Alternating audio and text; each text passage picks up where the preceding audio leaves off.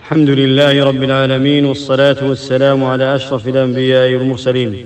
محبة الله من أفضل العبادات، وأنها أساس لهذا الدين، فإن حبه يقتضي إخلاص العبادة له سبحانه.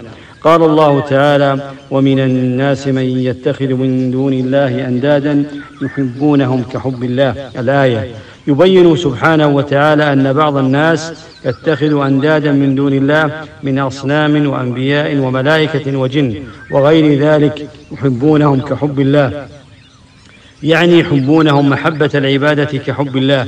والذين آمنوا أشد حبا لله، الذين أخلصوا المحبة لله وهم المؤمنون أشد حبا لله من محبة المشركين لله، لأن محبة المؤمنين خالصة ومحبة المشركين مشتركة، والمحبة الخالصة أشد وأقوى من المحبة المشتركة.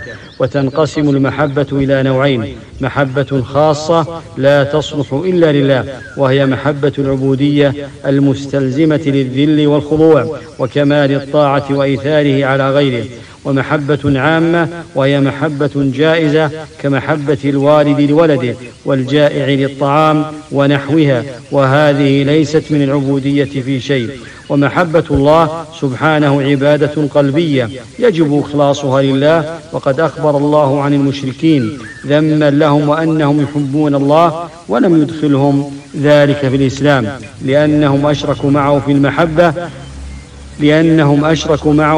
في المحبة غيره. قالوا: تالله إن كنا لفي ضلال مبين إذ نسويكم برب العالمين. وأنهم لم يساووا آلهتهم بالله في الخلق والرزق، وإنما ساووهم بالله في هذه المحبة الخاصة. وقال سبحانه وتعالى: قل إن كان آباؤكم وأبناؤكم وإخوانكم. الآية قد نزلت الآية في المسلمين الذين بمكة لما أمروا بالهجرة قالوا: إن هاجرنا ضاعت أموالنا وذهبت تجارتنا وخربت ديارنا وقطعنا أرحامنا، وكان منهم من يتعلق به أهله ولده. فلا بد من إيثار ما أحبه الله، فيحب ما يحبه الله ويبغض ما يبغضه، ويوالي فيه ويعادي فيه. ويقول عليه الصلاة والسلام: لا يؤمن أحدكم حتى أكون أحب إليه من ولده ووالده والناس أجمعين. رواه البخاري ومسلم. لا يؤمن أحدكم أي الإيمان الكامل، وأن محبة الله ومحبة رسوله تقتضيان المتابعة وعدم المخالفة.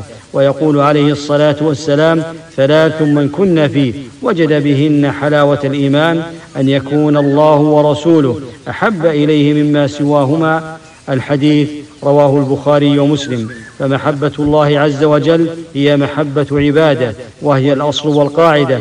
أما محبة الرسول عليه الصلاة والسلام فهي تابعة لمحبة الله عز وجل، تأتي بعد محبة الله، وكذا محبة كل ما يحبه الله من الأشخاص والأعمال، وهذه محبة في الله ولله. هذا والله أعلم، وصلى الله وسلم على أشرف الأنبياء والمرسلين.